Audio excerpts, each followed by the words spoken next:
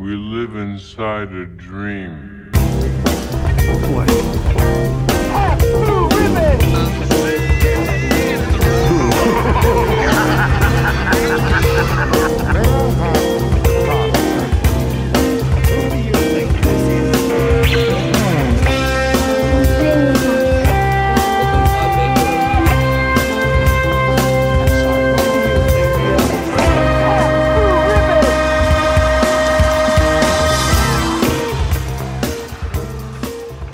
Insane in the Billy Zane in the brain. Hello and welcome to Stan and Dave Need Wedding Dates with your two favorite geeks who like Twin Peaks. My name's Eric Keppel. And my name is Jeremy Schmidt. Eric, that was probably the best one yet.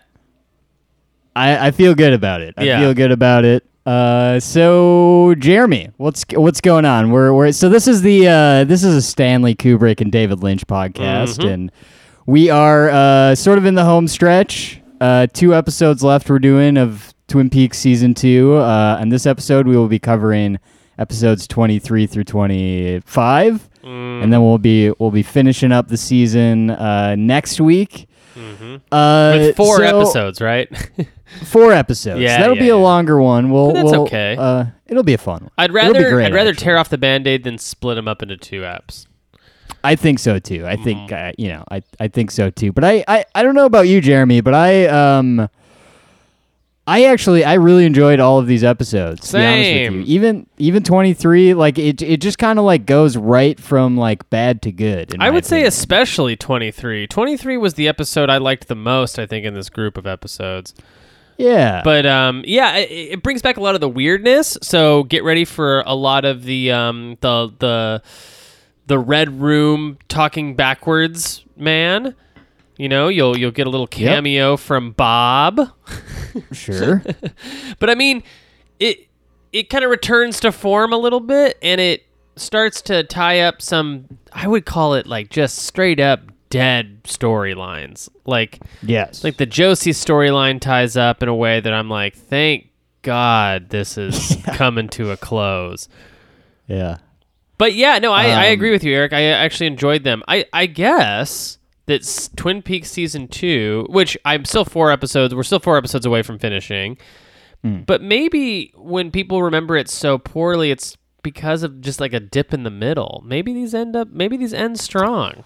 I think it really is. Like I was having a good. I'm having a good time the whole time, but I was like, it didn't really dip for me until maybe like 6 episodes ago. Pretty much like after James leaves town. It's like we only got one moment with James in this episode, and I'm so glad James it is was sparse. I think James is gone now. Yeah. I think James is done like for the rest of the show. If he shows up in The Return, who knows? Who knows? But we'll find out one of these days. But Jeremy, we have a new patron. His name is Robert. Hello, Robert. Robert, thank you welcome. for joining us, my dude. Got in on that free coronavirus COVID-19 free Patreon special. Yes, the coronavirus special is going. The what did I call it? It's the pandemic special. I think Pandemic it's called. special. Not any friendlier of a name, but no. I fiddled around with the Patreon. I was trying. In an ideal world, we would just be giving away some bonus episodes for free while this shit's going on. It's a little more complicated than that with Patreon. So what I had to do was change our $1 tier to include the bonus episodes, so you can sign up for that. If you haven't subscribed to our Patreon yet, and I am just gonna like waive. I can just can't like stop billing until the pandemic is over. Yeah. So we're just gonna do that. So That's perfect. April is free. Obviously, if this keeps going, no one's getting charged. Nobody has to. If you're a current patron and you're on like the $5 tier, and there's no point in like switching to another tier because we're just gonna waive the billing until the pandemic's over and then get back to normal afterwards. Hopefully that is not too far in the future, but I'm hearing from pretty reputable sources, and actually one of our patrons, Dad Wears Glasses, is in the medical world. Like he You know- does work in the medical field.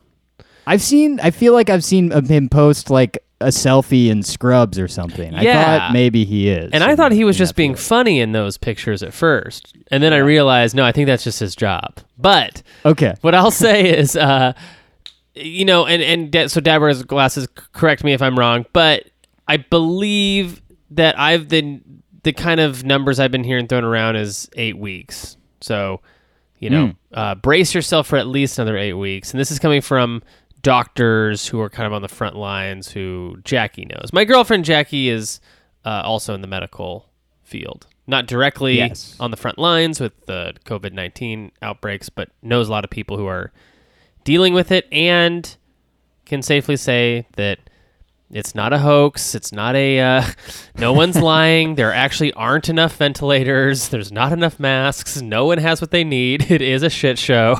Yeah. It's not good, but yeah. So anyway, that's patreon.com/Eric and Jeremy. You can also find it on our Twitter at ChuckyRules420. Sign up for that Patreon. What I did is I went back and I actually made like some of my personal favorite bonus episodes we've done in the past available for that $1 tier as well. So as soon as you sign up, you get like 8 of probably our best Patreon episodes. We're covering like Tales from the Crypt episodes over there. We have a whole Hollywood conspiracy theory series we do. We are, after this, we're doing an episode on another installment of our 100 best comedy films of the 1990s. Yes. And definitively, what are the best ones? We're so far away from number one. I can't wait to see what Oh it my is. god, we're on like 72 I or something. It's insane. It's gonna be a 4-parter, I think. For I don't know. sure. Who knows? But Jeremy, let's dive in because we got a lot to talk about. So this is let's see, episode 23. You know, I do actively try and look up like trivia and fun shit for these episodes, and weirdly enough, once stuff started getting bad, people just like there just like isn't any interesting facts to like Right. read about these. Yeah. I think people are just like overall like less passionate about it. Sure. At some point along the way, though, in this run, Twin Peaks was switched back from.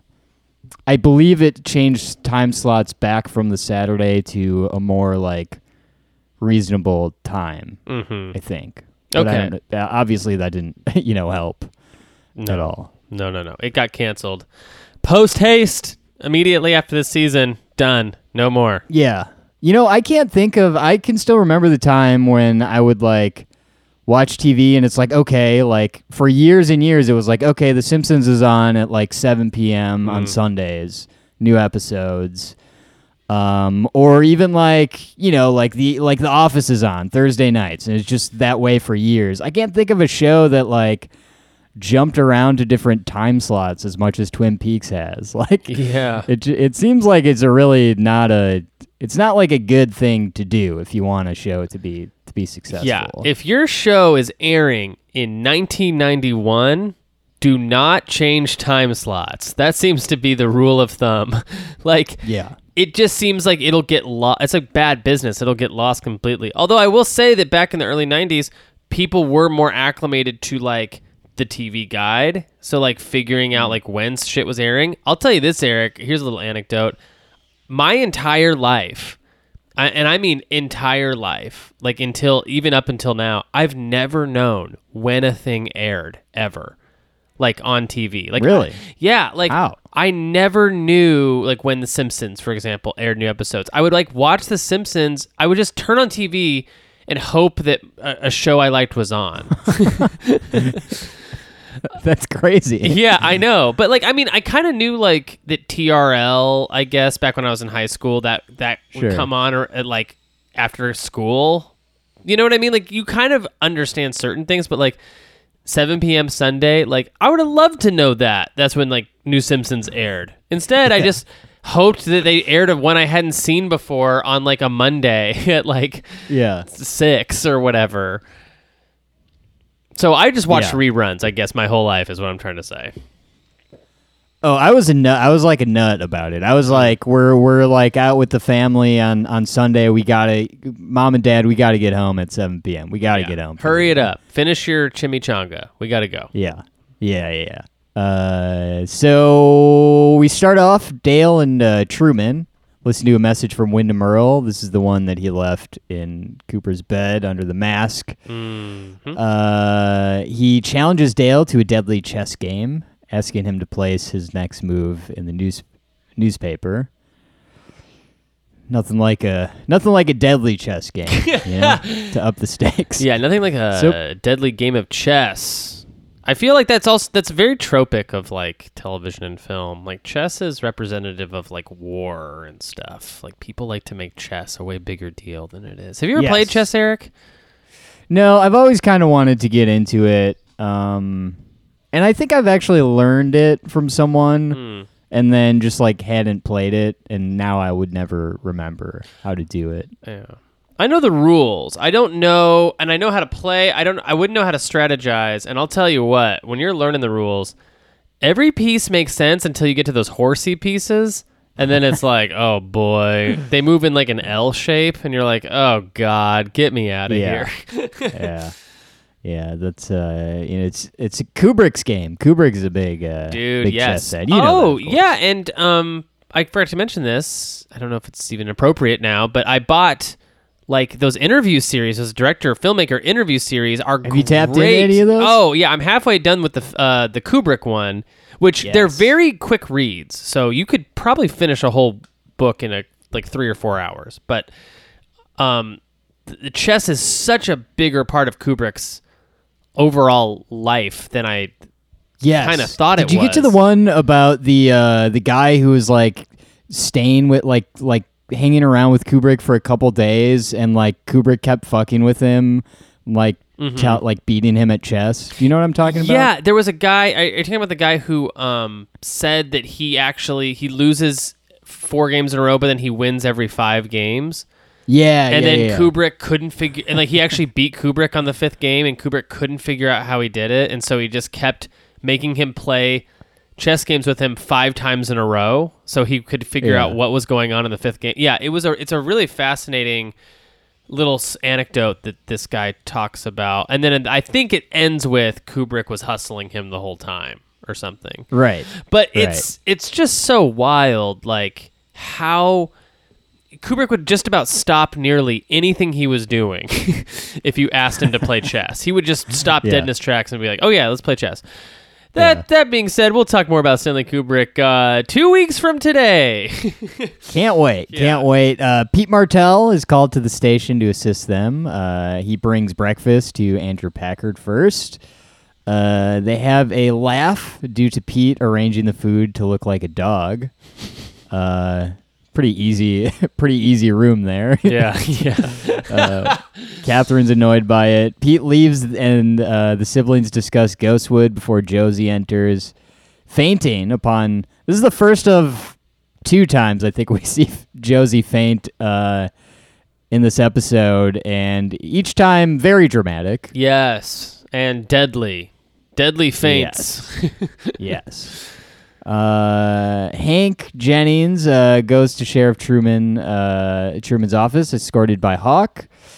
He is charged with attempted murder of Leo Johnson. Hank proposes a trade, offering info on the murder of Andrew Packard, who he not so subtly states to be Josie. Not so... Yeah, I think that makes sense.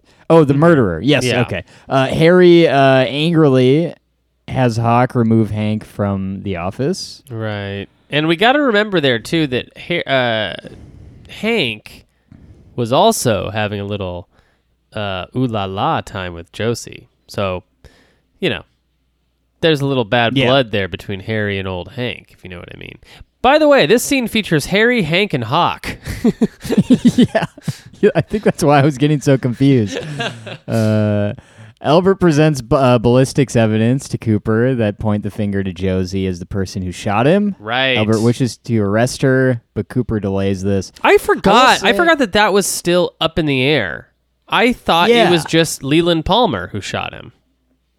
Yeah, I forgot that too. I remember this like brought me back to the first time watching the show and actually being surprised that like Josie was the person. I was like, oh, that's interesting. Kind of an interesting turn.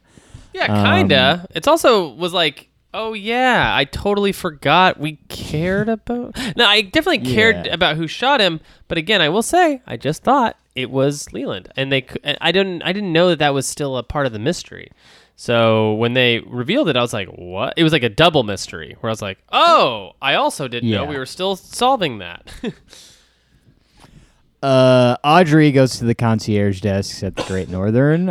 John Justice Wheeler arrives and goes to the desk where Audrey is not cooperative with him until she finally looks at him. What do you... I take it. Are you a Billy Zane fan? Jeremy? How do you feel about Billy Zane? Yeah, like I ironically love Billy Zane, but I unironically love him in this show. Like I actually think his character's good. Yeah, he's great. He's just very like good to look. Like he's like good to interesting. Look at. You're he's good right. to look at. Yeah. Interesting to watch. He's a good actor. His character is really solid in this. He's also very calming because he brings like a presence that's very like noble. Yes. What else is Billy? I was looking up. What else is Billy? He's the bad guy in Titanic. That's how. Yeah, I think most people know him as the bad guy in Titanic. He's in a bunch of other shit too. Back to the Future. Back to the Future. Okay. Apparently. Wow. Okay. Yeah, he plays. It says he plays Marty McFly. I'm getting this on fakemovienews.com. Let's see. He requests she have someone retrieve his luggage, then mentions to her that he has a photo of her from when she was young. Great line. I use that line all the time. Always works. Audrey opens Earl's envelope for her, containing a section of a poem, requesting her to be at the Roadhouse at a certain time. I love this. I love this so much. Oh man, you're right. This is a really good episode.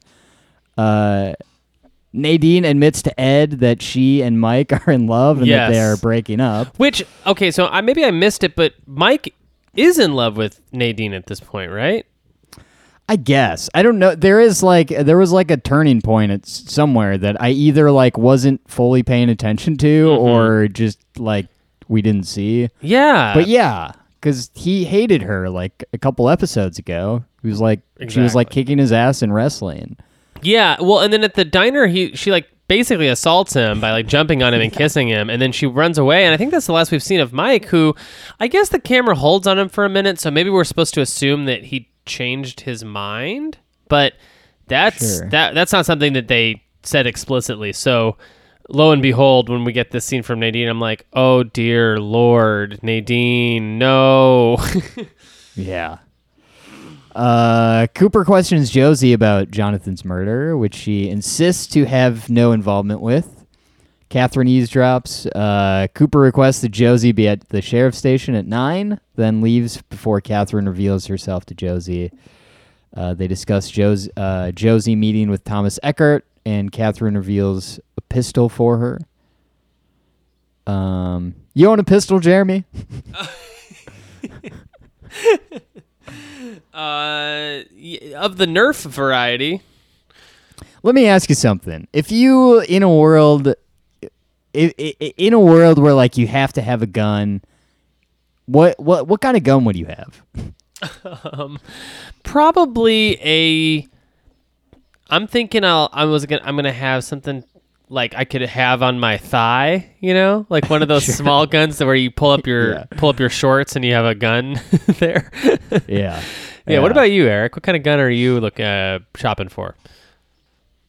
Probably the same thing, honestly. Whatever's the most like idiot-proof gun that like is just like you can hit stuff pretty good with it. Yeah. Even if you're like dumb. I will say that me and my girlfriend had a very real moment one night when we were considering the idea that if resources were to dry up in the case of a massive pandemic, would we go out, seek a weapon to perhaps protect our house from looters and marauders. And that conversation ended with a no, but mostly because we'd have to learn how to use it, and that takes time and resources that we don't really have.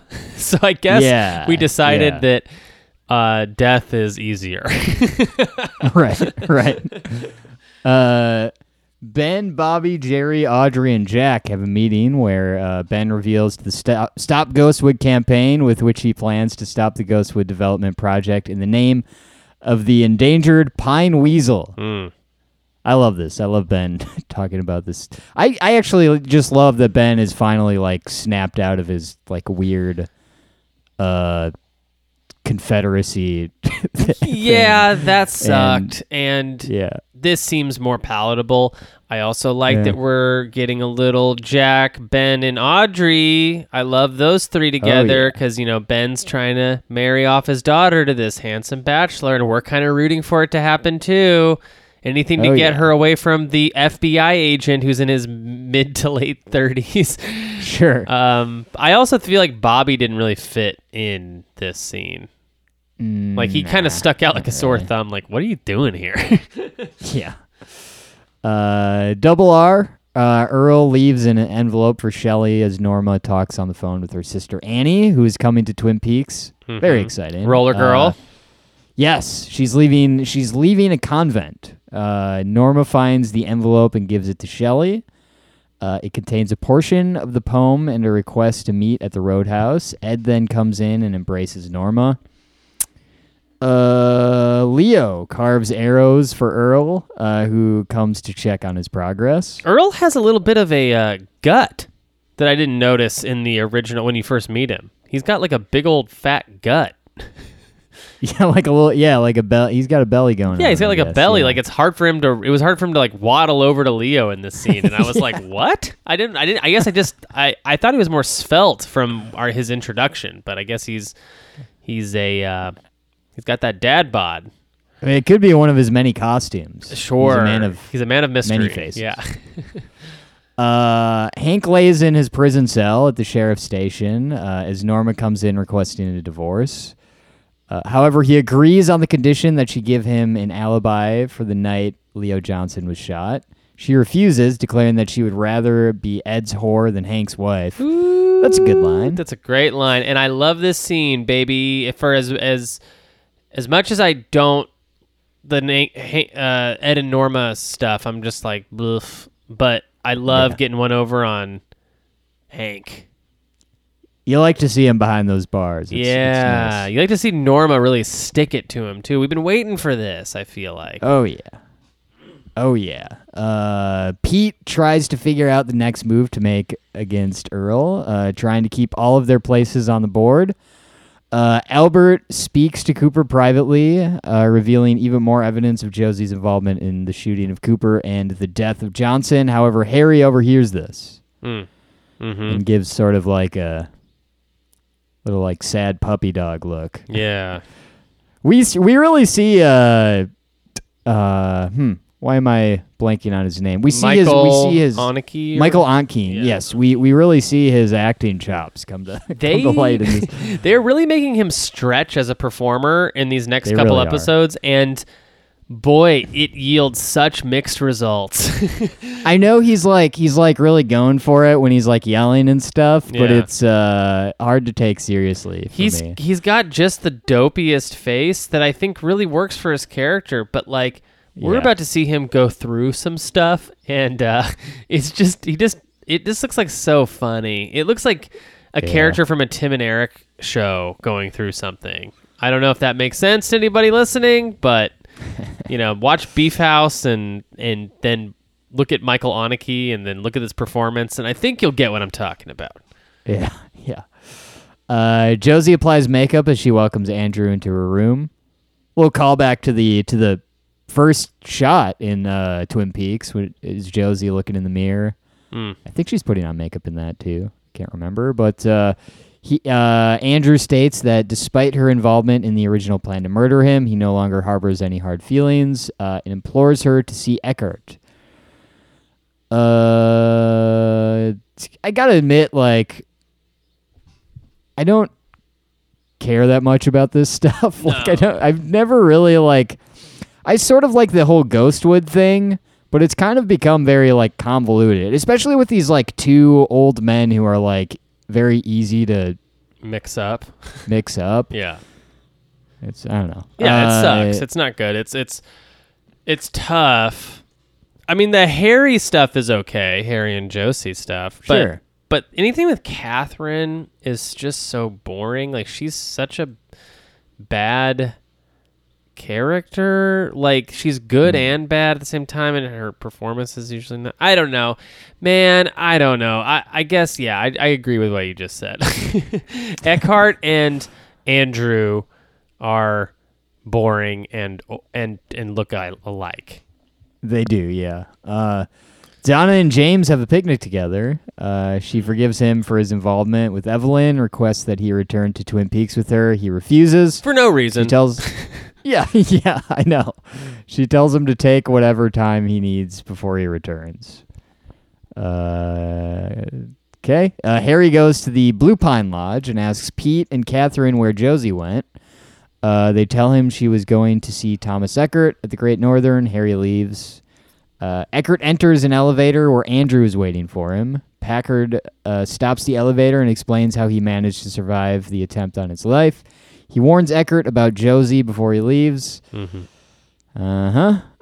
Ben, Audrey, and Jack have dinner where they discuss business dealings before Ben excuses himself after the chef tries to stab Jerry.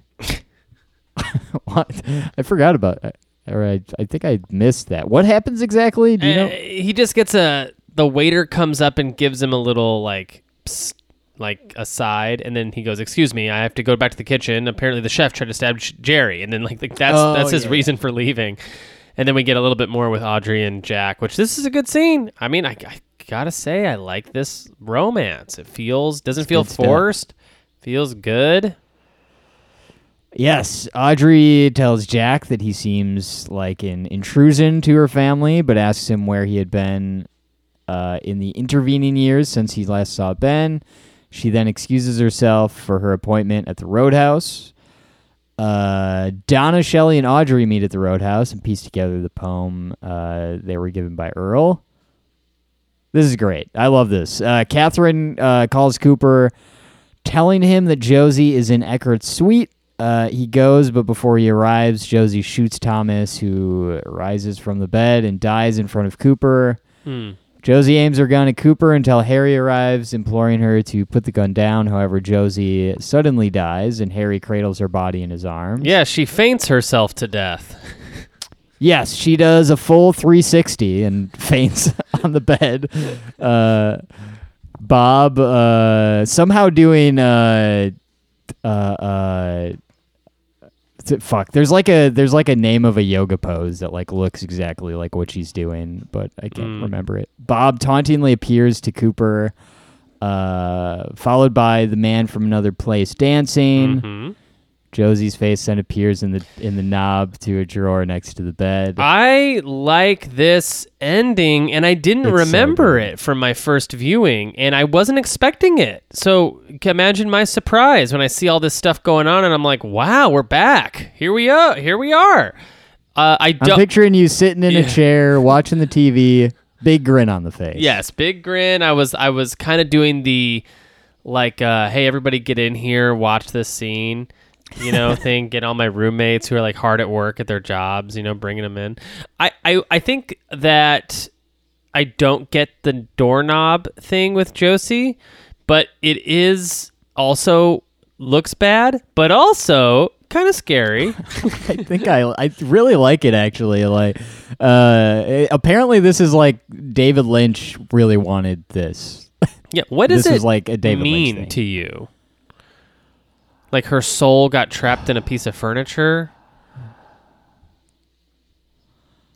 Well, there's something to the fact that it's wood and like the forest and the the wood and the forest and the Black Lodge. Right. There's something to that. I don't have a good answer for you though. I have actually not thought too deeply about this one. Okay. Yeah. But I think that there's some connection there with the we see the wood. You know. Overall, though, since we're done with Josie for the time being, I want to give her a little send-off.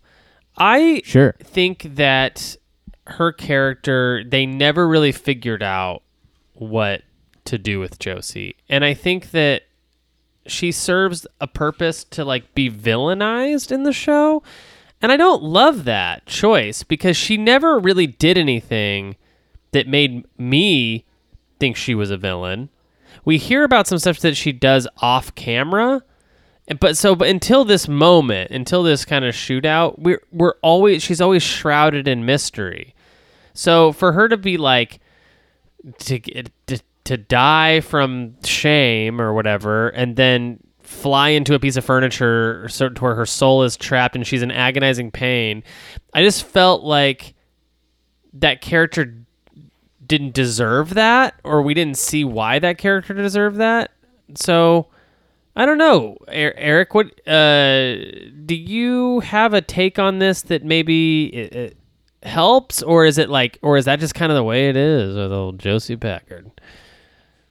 I mean, I don't know. I guess it's kind of the way it is. I've always kind of been like confused by her, I guess, role in the whole thing. I guess what's really confusing to me is like the fact that she is like the first shot of the entire show. Yeah, and it kind of like maybe speaks to like how maybe things weren't like planned out super far in advance, because she's like not even in like the earlier episodes, she's like not that big of a part of the show.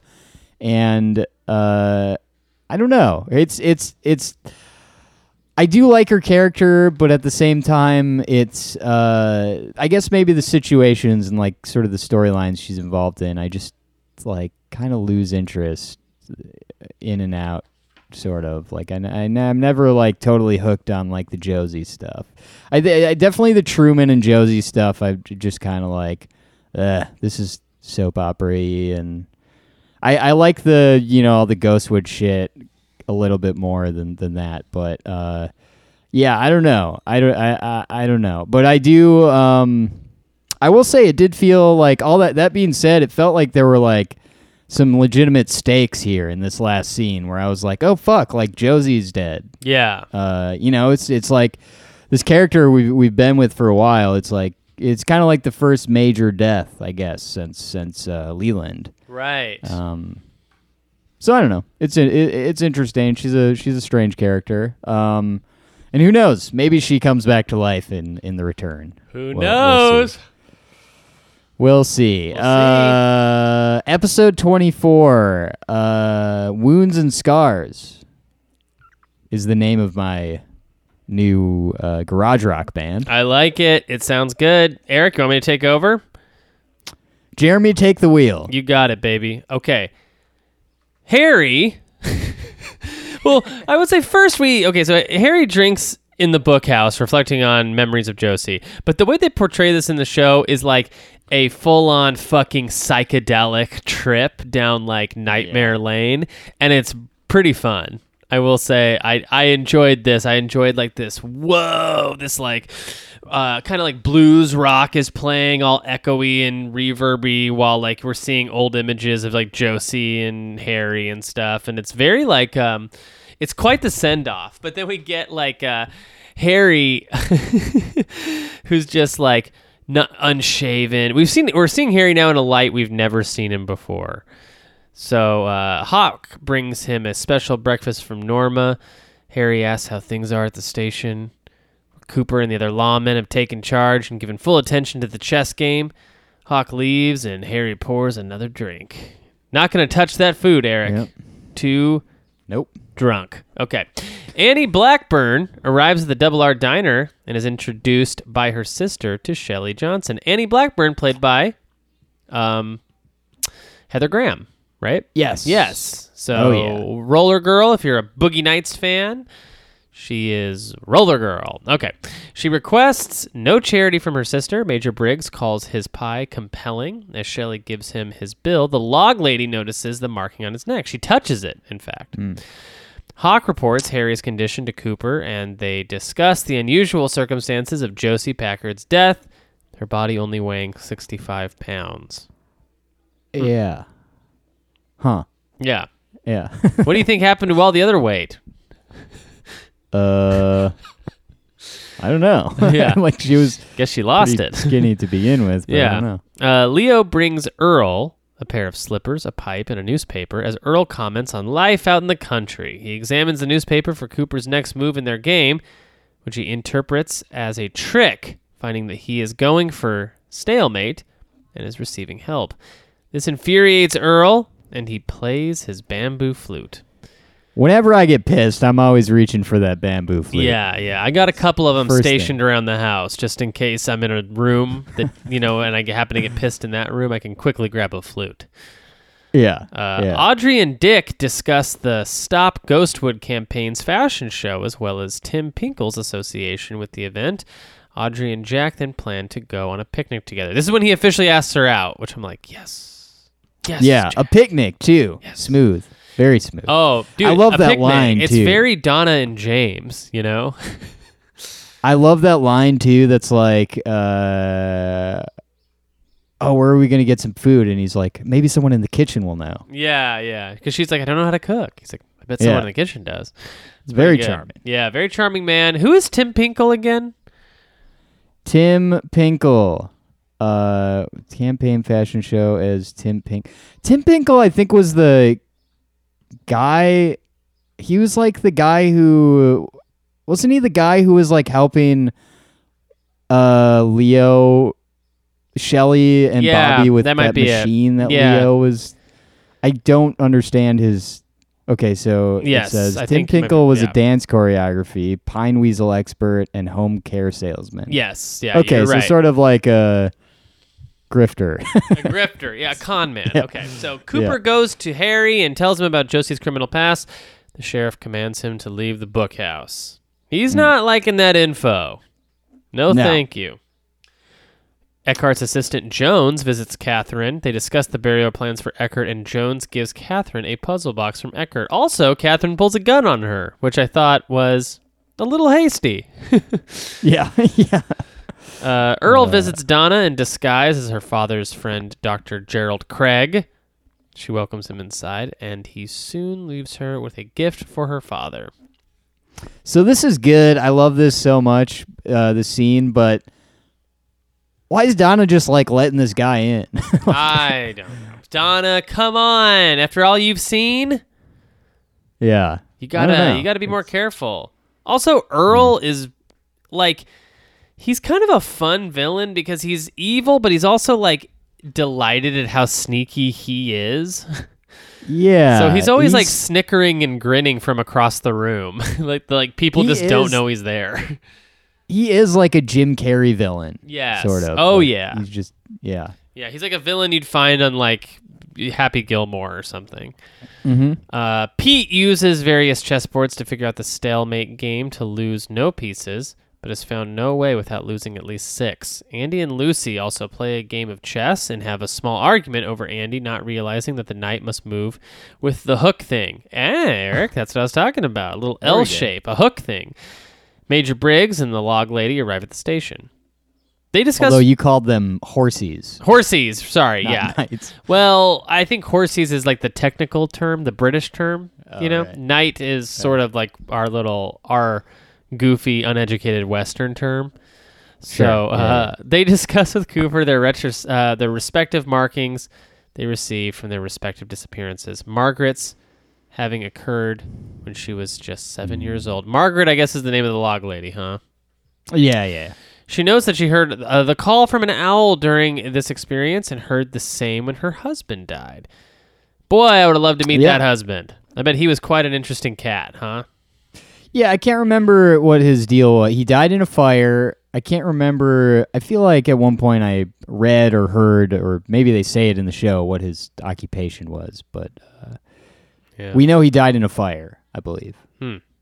Jack sings to Audrey on their picnic, and she expresses the belief that nobody truly knows her, but he expresses his interest in her. Doctor and Eileen Hayward arrive home from the grocery store. Donna tells them about Craig's visit, which they say to be impossible, as Craig had died years ago.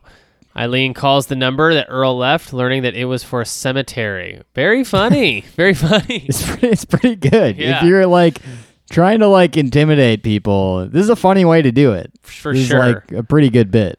Dr. Hayward opens the gift, finding Earl's next chess move, which he leaves to go deliver to Cooper. Dr. Jacoby, Ed, and Nadine discuss a divorce, which is not clear to Nadine, as she does not understand that they are legally married. She then realizes that she is blind in her left eye. Man. Oh, boy. What a nightmare. Okay, Ben comes to visit Eileen, with Donna watching their quiet discussion, but cannot hear them. Norma examines... This is like what like it's just at a certain point you're just like, God damn it, Ben. Like, what the Yes. fuck are you doing? You Yeah. just got your hands all over the place. Yeah, not great. Eileen too is the that's Donna's mom. Yeah. Oh boy. Okay, Norma examines a flyer for the Miss Twin Peaks contest and urges Shelley to compete in it, but she dismisses the notion.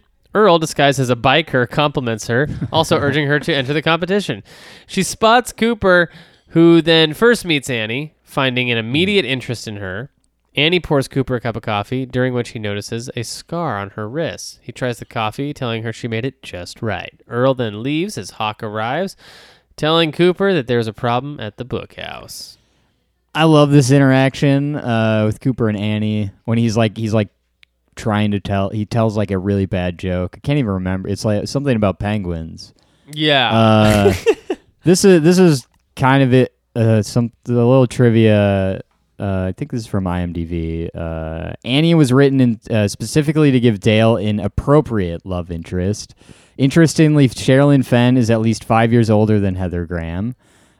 Cooper's and Audrey's relationship was heavily publicized in TV Guide and other entertainment magazines. The move alienated audiences and caused a further decline in the show's already suffering ratings. Wait, what did the bringing on Heather Graham?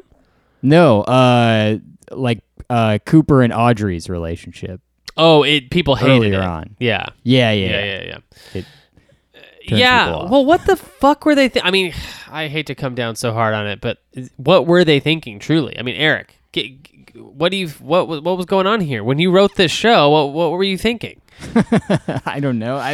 I think like they could have simply made. Actually, I don't know if that would have worked. I was gonna say maybe they could have made Audrey a little older. I don't know. Maybe that still could have worked, but I don't know. I don't know. It seems like.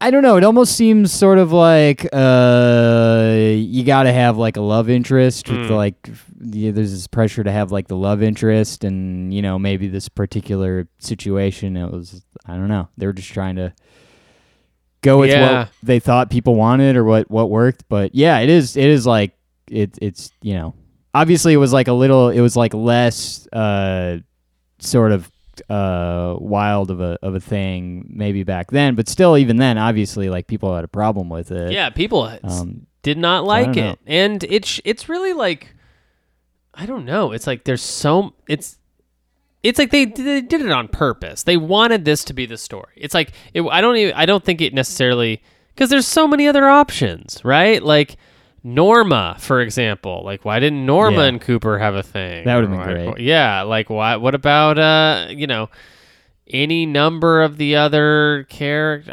It doesn't matter. Why does Cooper need a love interest? We also have so many love interests going on in the show. Yeah, exactly. But yeah, I mean, either way, I'm glad to hear that the rest of the world was on my side about the Audrey Cooper thing, and I'm glad that they're finding ways to circumvent it by giving more characters. We got Billy Zane and now Heather Graham to keep those two separated. Yes. Cooper and Hawk go to the bookhouse where Andy is waiting after Harry has thrown around nearly every piece of furniture in a drunken rage. Cooper urges Harry to hand over his gun. Harry refuses and begins to speak about how Josie managed to improve everything in his life and his regrets is not taking her away. And his regrets in not taking her away. I guess from Twin Peaks. Dale embraces Harry, bringing him to calmness. Dale and Hawk then put Harry to bed. Poor guy, real dark night of the soul. Yeah. Yeah. I really feel for him. Eric, have you ever been in a relationship where, the person you loved sort of conned you and then killed a bunch of people and then she herself died? Not within the last couple of years. Sure. Sure. But yes. You're like, if it happened, I don't remember. Yeah. Nadine and Mike then book a room at the Great Northern Hotel as Mr. and Mrs. Hinkman. As the Stop Ghostwood fashion show begins, Dick hosts as Lucy and Andy model clothing. It's very awkward. Yeah, this is weird. Catherine visits Ben at the bar, amused at his attempt against the Ghostwood campaign. Not convinced that he has made a change in his values, Tim Pinkle then presents the Pine Weasel, which bites Dick on the nose. Yeah. This causes chaos, ending up with Audrey falling into Jack's arms, and they share a kiss. Jones goes to the bookhouse, where she incapacitates a bookhouse boy and joins Harry in bed. Wow. Yes. Yeah. So, I don't know. What do you think of the whole Jones business? I mean, I'll tell you, at this point in the show, I'm kind of like, don't hate it for some reason. I guess I don't know why. I guess because I'm like, I like villains. I don't know. But yeah. I will say that it doesn't super hold water coming up here pretty soon, but at the time I'm kind of just along for the ride. How do you feel about Jones? It's interesting. It's just, to me, I'm kind of like, we're nearing the end and we're introducing a lot of characters here. I know. It's kind of like, what are we doing? But there is in the last episode they introduced 3 new characters: Billy Zane, Jones, and the sister, Norma's sister. The sister, yeah. I don't know. It's interesting. Yeah, it's super weird. It's a weird flex. Okay, so Ep 25, On the Wings of Love. Jeremy, written by Harley Payton and Robert Engels, directed by, and this is one, I love this. This is a great episode, Dwayne Dunham, who we remember, we talked about earlier in the show. So he was hired as the editor on Wild at Heart. Oh, nice. And David Lynch really wanted him to edit Wild at Heart. But Dwayne Dunham wanted, I believe it was either he edit Wild at Heart or he takes this directing gig, and he really wanted to direct.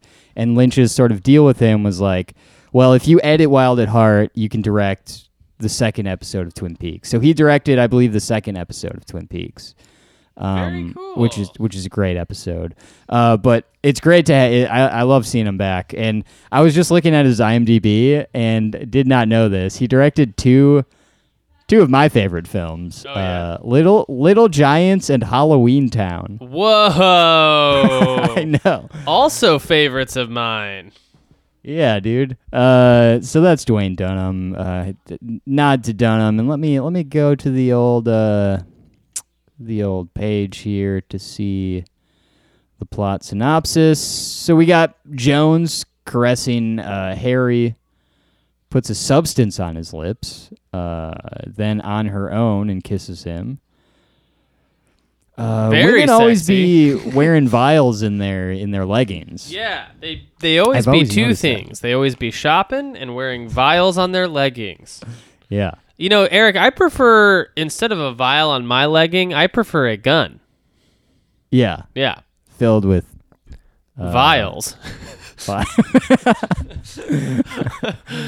In a trance, he sees and hears her as Josie until Jones reveals a garrote, and begins to strangle him. I gotta know what a garrote is, dude. Yeah. I gotta look We gotta look it up. A garrote is a weapon, most often a handheld ligature of chain, rope, scarf, wire, or fishing line used to strangle someone. Okay. In a trance, okay, so we said that. He is unable to reach his gun, but manages to overpower and subdue her. Audrey goes to Jack's room with breakfast. They have a flirtatious encounter, plan a flight before she leaves. Why? What is Jones doing? Like, do we know at this point, or is that revealed later? Like, why is Jones doing any of that? I think she's supposed to kill him, I think. But what? But do we find out later? And I'm just not remembering. It has something to do with the Eckert stuff. Okay, yeah, maybe because Harry is compromised or something. Maybe like they think he knows something. I don't know. Yeah. Okay. That might. Yeah. Oh yeah, because there is that whole there's that whole scene where earlier on, a few episodes ago, where Josie pretty much like confides in him like everything. She like tells him everything. So I don't know. Maybe that's what it is. Harry returns to the station where he has incarcerated Jones, who wishes to speak with the South African Council. He wonders why Thomas Eckert would want him dead, and Cooper answers with sexual jealousy. Cooper then tells Harry a remedy for a hangover, the thought of which causes Harry to become sick. This is kind of fun. Doc Hayward observes a bonsai tree in Harry's office, and Cooper gives Harry a digestive aid. The bonsai tree is found to have been allegedly from Josie. Hayward tells the lawmen about Wyndham Earle's visit to his home with his next move. Gordon Cole then returns from Bend as Earle and Leo listen in through the bonsai plant. And I believe Earle is very distressed about the volume of Gordon Cole's voice, which is very funny. Cole oh man, I was watching one of the interviews with Kyle MacLachlan, and he was just talking about how hard it was to keep a straight face with David Lynch. Apparently he would just like, Lynch wouldn't laugh at all when he would do Gordon Cole, and he would just fully like commit the whole time. That's great. I love that. It's very funny. Fuck. Cole also, like, sort of the presence of David Lynch, and I can't remember how much longer he sticks around, maybe till the end of this season, who knows, but I feel like, you know, it's always good to have David Lynch on set of Twin Peaks, even if he's not directing. And you know that if he's on set, he's probably directing a little bit. Oh, yeah. It's like if when I'm driving my groceries home, you know, I'm opening up that bag of that can of Pringles and sneaking a couple. Oh, for sure. Sneaking a couple chips. Yeah, eyes completely fixed on the Pringles too, not even looking at the road. Yeah. Pedal on the metal, eyes on the Pringles. Yeah. All gas, no brakes. Cole presents files that say Earle was on haloperidol, possibly to fake his own mental illness. It also makes note of Earle's involvement with Project Blue Book in 1967. Cooper says the word linkage. Cole is reminded of sausage and decides to go to breakfast. But first, he reinstates Cooper into the FBI and gives him a Smith & Wesson 10mm Model 1076. Is this where he says it's James Bond's gun, or was that earlier? That was earlier. Oh, okay. Well, after they leave for breakfast, Earle has Leo choose 3 cards from his hand, which reveal Queen, Donna, Audrey, and Shelley. Leo then correctly chooses the King, Dale. Earle puts one more Queen from behind Leo's ear, and says that the identity of the Queen will be the winner of the Miss Twin Peaks contest, and he will kill her with Cooper watching. Okay, so Donna goes to the Great Northern, having followed her mother there, who meets with Ben Horne. Randy St. Croix asks Mr. and Mrs. Hinkman about their stay. Didn't know that guy's name was Randy St. Croix. That's interesting. Which they say to be unbelievable. Donna asks, "Oh yeah, okay, this is the whole Norma or fucking Nadine and what's his face? You know. They went to just pork in a hotel all night. Wait, who did? It was Nadine and Mike. Oh, Mike. Right? Yeah. Yeah. And we see this like Mike's like some of his friends from like high school show up, and one of them is in like this is like the only costume choice to me in this show that sticks out where I'm like, what? And it's like a fucking like Saved by the Bell like character, like side character outfit. Yeah. It's like a like a parachute Screech pants and shit. Yeah. Donna asks for Audrey and asks her about the meeting between her mother and Audrey's father. Eileen and Ben argue over love letters written to her decades before. Eileen wishing to let their affair stay dead, but Ben wishes to make things right. Donna and Audrey spy on them through Audrey's peephole to hear Eileen tell Ben to stay away from her. Yeah, I don't know. I don't know about this. It's interesting. I don't really like Eileen. I mean, I don't really. No, and she's been nothing but like a nice older woman until now. She's suddenly wrapped up in all this darkness. Yeah. Come on. Also, wait. Ben doesn't have a wife, correct? Like Audrey's does have a wife. So Audrey's mom. Who is that? We see her. I don't even think we see her in season 2. At least not yet. So she was in the first season, though, at some point. Yeah, you remember early on. I think it's like the 4th episode. That episode that opens with like a minute of just the Horn family eating dinner silently, and then Jerry comes in with baguettes. Yeah. That's psycho, because Ben is like, he's throwing his little squiggly dick all around town, falling into all kinds of strange. I would say just about every single female character who is single has been preyed upon by Ben Horn in this show. Yeah, including our old friend Laura Palmer. Including Laura Palmer. Rest in peace. Cooper, Truman, and Cole arrive at the Double R. Gordon telling Harry his own hangover cure, which again causes Harry to be sick. They sit. Gordon takes notice of Shelley, expressing a profound attraction to her. Jeez. He excuses himself to speak to her, finds that despite his hearing loss, he can hear her perfectly. This is so good. I love this so much. Good. Cooper draws on his napkin, combining the markings found on Major Briggs and the Log Lady. When they return, when Harry returns, Dale sees through the window that what he believes to be a chickadee on a Dodge Dart, but Harry thinks it's a finch. Annie comes over and confirms that it is a chickadee. She pours the lawman some coffee, with Harry noticing Cooper's attraction to Annie, especially when he begins to tell her a joke. Oh, this is the moment. Okay. Yeah, I jumped the gun on that. But Annie notices Cooper's drawing, noting that it looks like it's from Owl Cave, so Cooper wishes to go there. This is so funny. There's a place called Owl Cave in Twin Peaks, and they haven't gone there yet? Yeah, I guess. Yeah.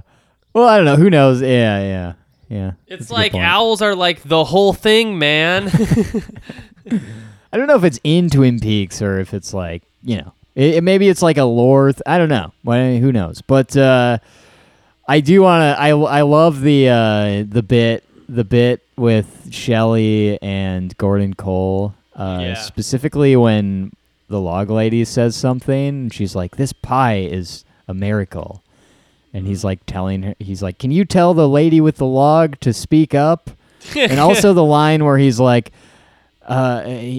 He's like asks for a pen and paper with his pie because he wants to write an epic poem about it. Yes, I mean, just great stuff. Good shit. Donna. Apparently, a lot of that was improvised too, from what I've read. Donna sorts through the mail and finds a San Francisco postcard from James, who plans to go to Mexico but still promises to return to Twin Peaks. She then asks her father why her mother would be meeting with Ben, but he dismisses it as a meeting about a charity fundraiser. Flowers are then delivered to the house for Arlene. At the library, Audrey encounters Earl. He is disguised as a poetry teacher. She asks him for help with the poem he had written her, and He has her read it. He comments that she looks like a queen, and she leaves. He also mentions Shelley at some point, or it says the name Shelley. Everybody's getting on the Shelley train. Mm-hmm. At the diner, Annie examines a flyer for Miss Twin Peaks and explains to Shelley the difference between convent life and life back at Twin Peaks, particularly the presence of men, specifically Dale Cooper. Mm-hmm. At the sheriff's station, Andy descends from the ceiling in front of Lucy's desk and tells her that he will be going spelunking. So I guess he's practicing. Yeah, in the office. He promises her that he will be careful.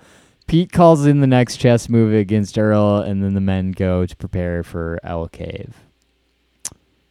Johnny Horn hollows as he fires arrows at targets.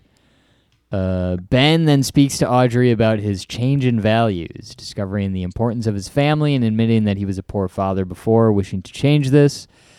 He makes her his business partner and has her go to a business assignment in Seattle, which effectively cancels her plans with Jack, who enters. She leaves, and Ben asks Jack how to be good, which Jack finds to be in truth and honesty. Jack then admits he's falling in love with Audrey, which Ben appears to approve of. Mm-hmm. Of course. Would you let your daughter marry Jack? Oh, in a heartbeat. I mean, which one? You know what I mean? Which one of my daughters? But either way, in a heartbeat. Yeah. When the lawmen arrive at Owl Cave, where they indeed find the symbol Cooper had drawn, when an owl swoops over the men, Andy swings his pickaxe into a wall, causing part of the wall to fall out, revealing a petroglyph. We're getting into like full-on like Temple of Doom shit here. Oh, yeah. This is great. Annie goes to the bar at the Great Northern, has a rum and tonic. Cooper joins her, and she discusses her past failure and her fear that it would happen again. Dale offers to help her if she is willing. She accepts. Kind of a sweet interaction. Do you think rum and tonic is good? I took this as like she just doesn't know what to order. She's just like, rum. And she just like lets the bartender like fill in like and he's like tonic, I guess. I don't know, but I don't know. That doesn't. I've never ever heard of a rum and tonic before. No. But I'm definitely gonna order one at some point. Yeah, in honor. You know what I did have at one point, not too long ago, Jeremy, that I fucking love. It was a great drink. I forgot the name. It has a cool name. I forgot the name, but it is tequila, pineapple juice, and a little bit of lime. And it's like one of the most refreshing things I've ever had in my life. That it's so sounds good. Really good.